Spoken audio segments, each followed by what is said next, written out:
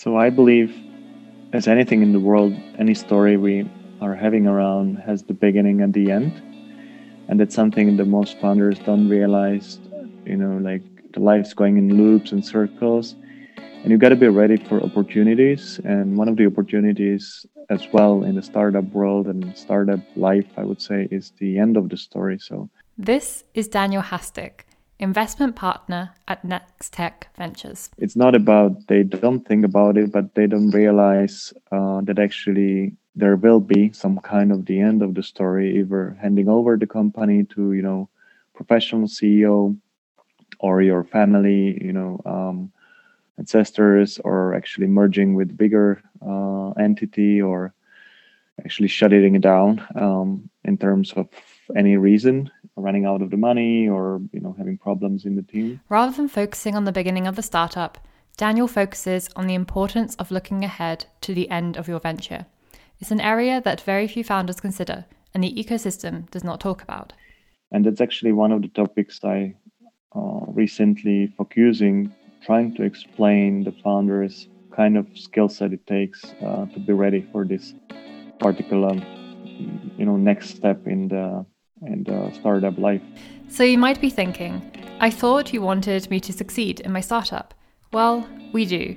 And that is why it is important to consider the whole life cycle of your startup, beginning all through to the end. In this episode, I'll be demonstrating with Daniel while considering the end of your startup is just as important as the steps you take to begin. This is Savvy with Sparring, where we talk to founders, investors, and people in the startup ecosystem about entrepreneurship and getting a business off the ground.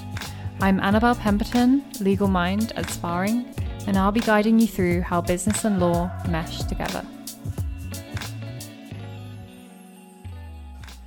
So I'm one of the founding partners of a VC fund based in Prague, Hastik Ventures, and I'm responsible for the whole due diligence, scouting, and program which we called Entrepreneurs in Residence.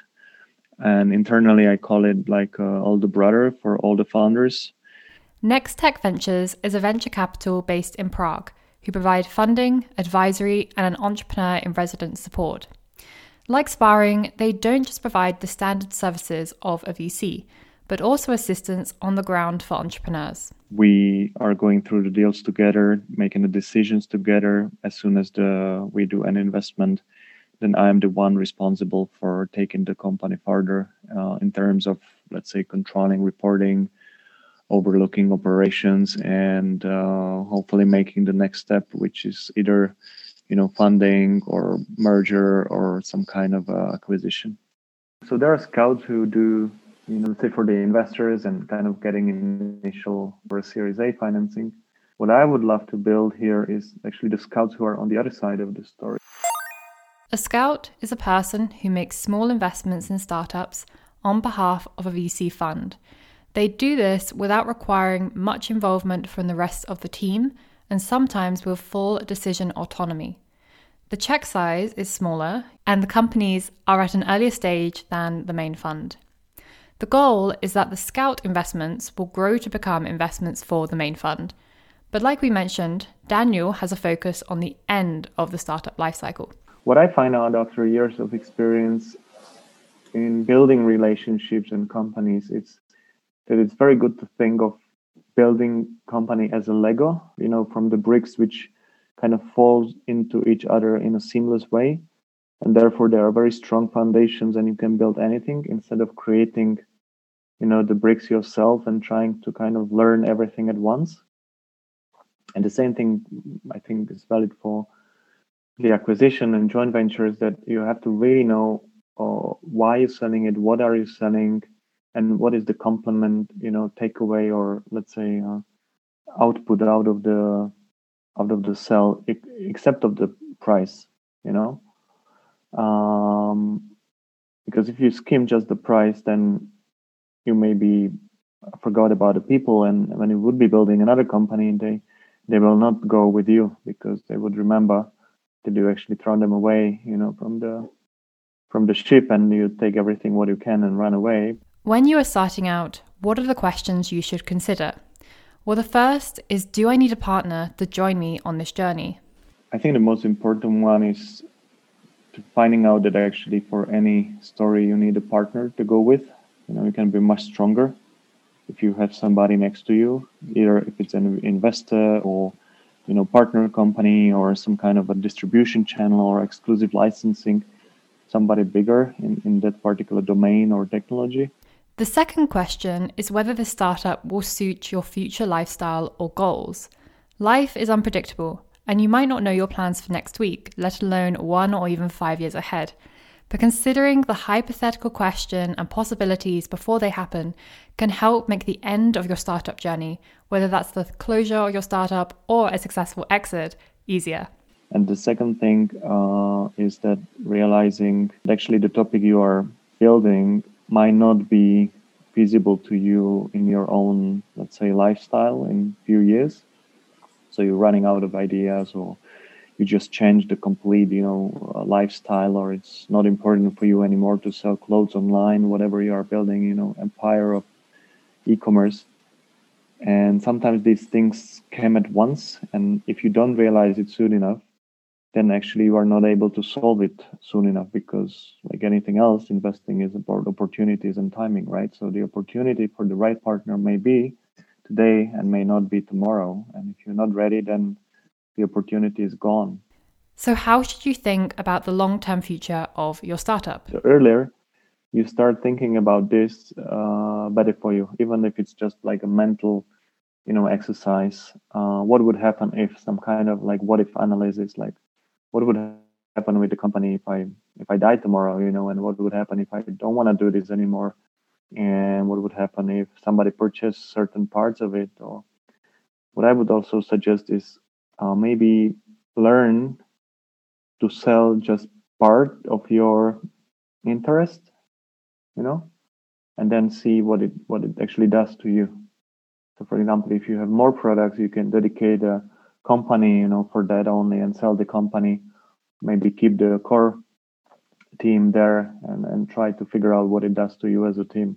Have the storyline aligned with your potential acquisition partner, maybe not from the beginning, but let's say in the third, fourth year of your startup, and kind of fine tune to that particular end, as it's much more safer. Maybe the valuations will not be that high if you have it open freely on the market.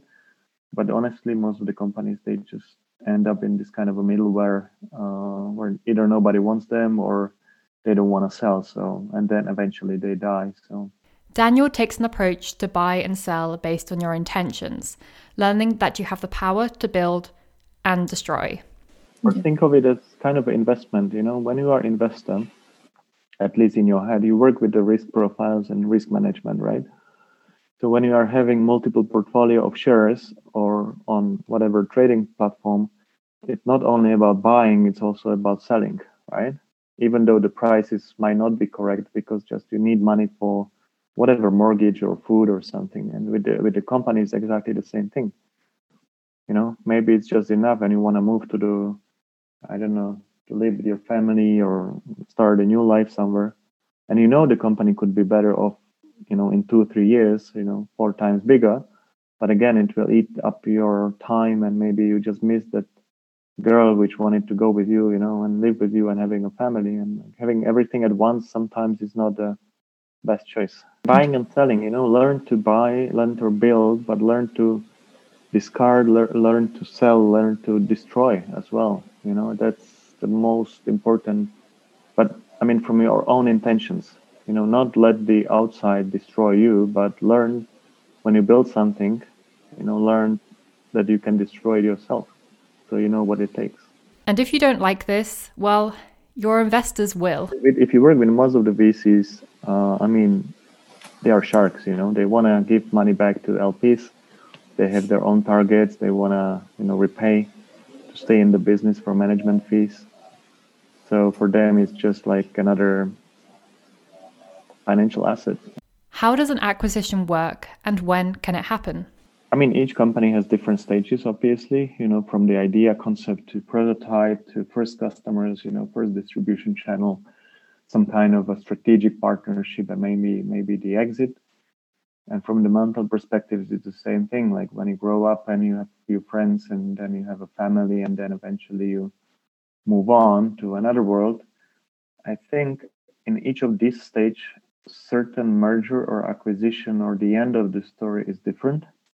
So let's say the worst case scenario is you run out of the money, you are still having a hype in your topic and you want to continue and you simply can't because of the problem you were solving was not big enough or it was too early on the market.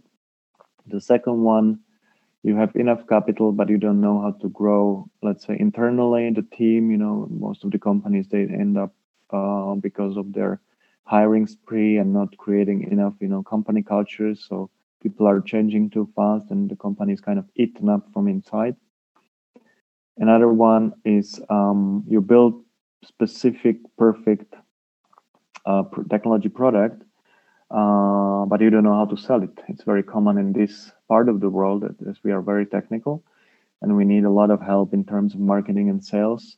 And usually that ends up either by selling, IP, which is a good thing, or I mean, good thing for you as a founder because the upside and valuations are higher, or you basically sell the team for as it is, as an acqui-hire thing. You just calculate the value out of the people you have and roles you have. If you move company to beyond the Series A, Series B, you have enough capital to make your own purchases and make your own strategic alliances with other companies.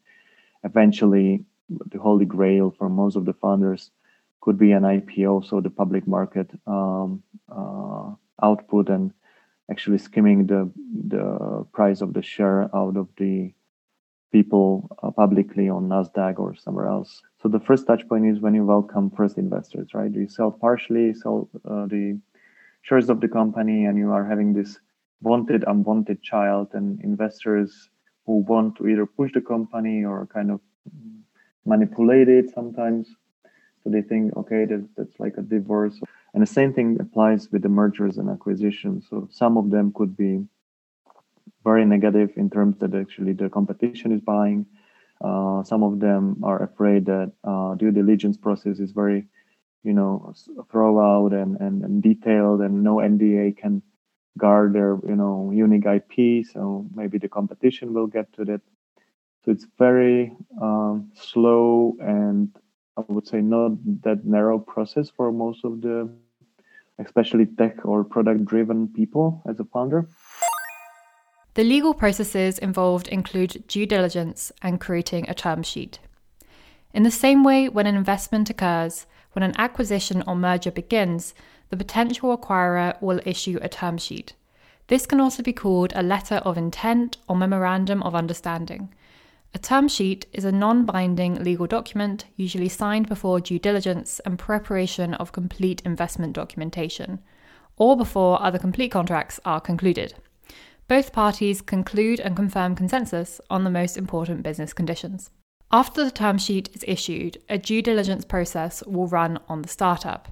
This involves the investor checking the situation in the startup from a legal, financial, and sometimes technological point of view.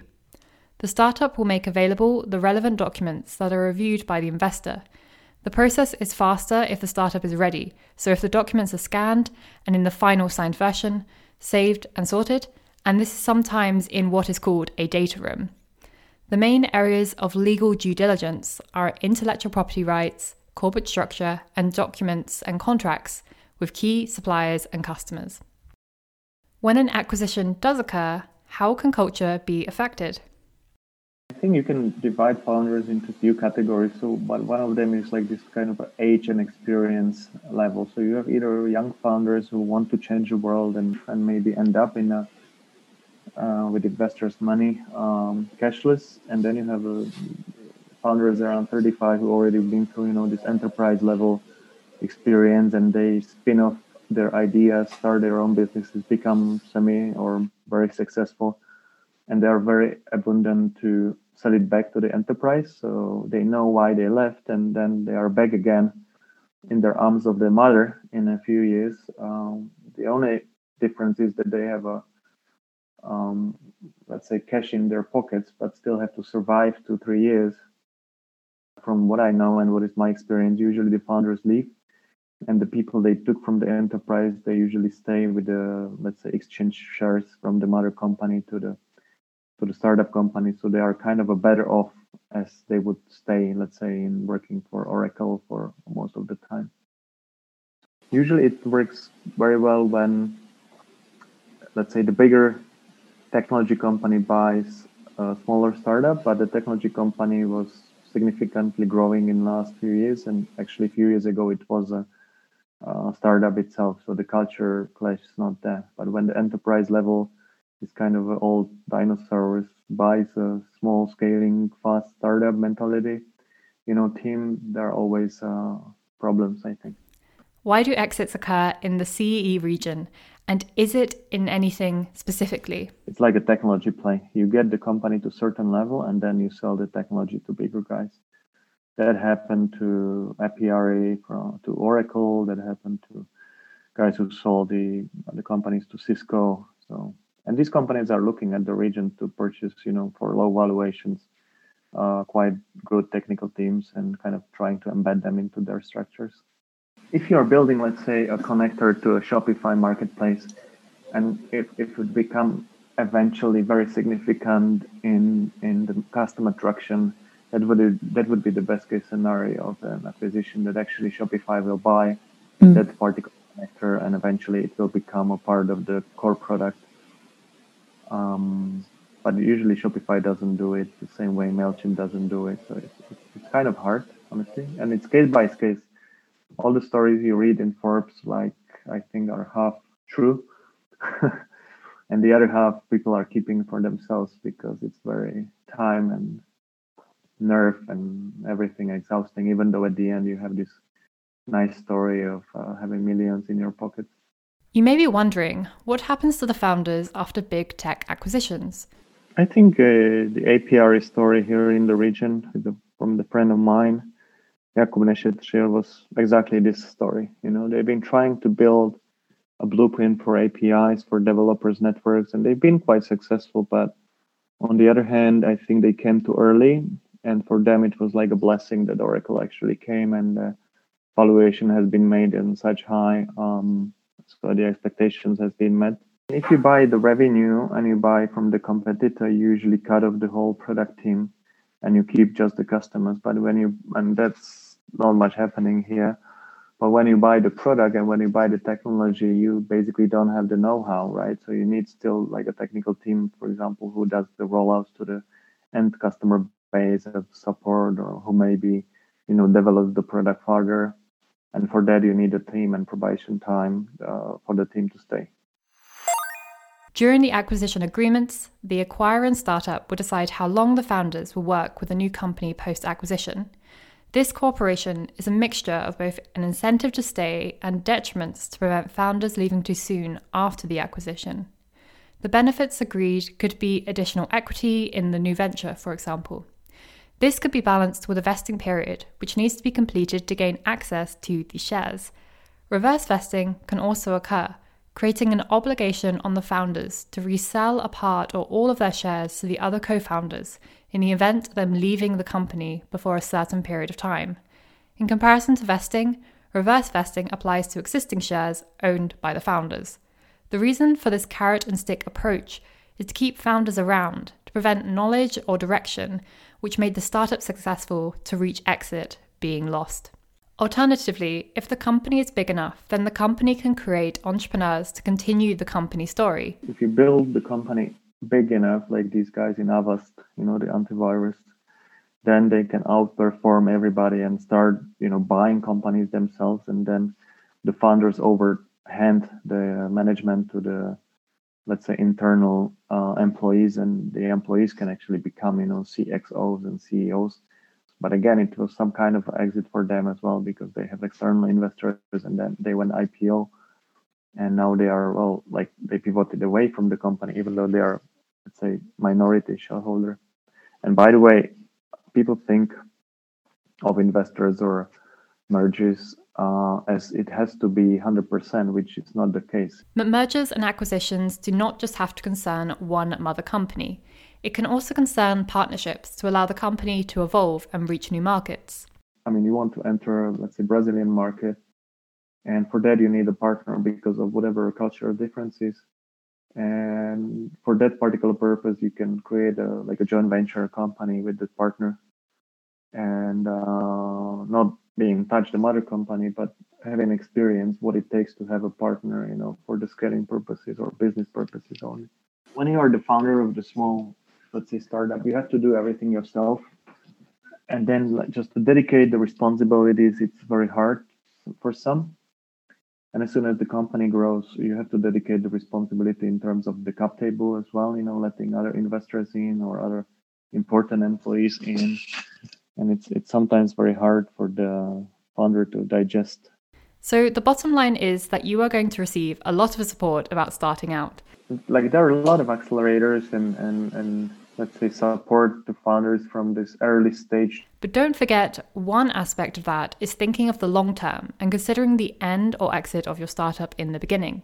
And then there is a blank space on how to actually build sustainable businesses and eventually successfully sell it. After all, if your startup is as wildly successful as it deserves to be, you're unlikely to be in it alone when you reach that success. You can build anything very cheaply. Software is commodity. You have no code platforms, and people can do a lot of sketching in Figma and showing prototypes on anything and all the time, get initial traction of customers. But sometimes the end of the story is also important. You have to be educated yourself the same way as you ended up any relationship. If you've already gone through that, you can avoid mistakes, right? So make sure to make both short-term and long-term strategic decisions from day one. This podcast is created by Sparring, the legal and strategic service for tech visionaries.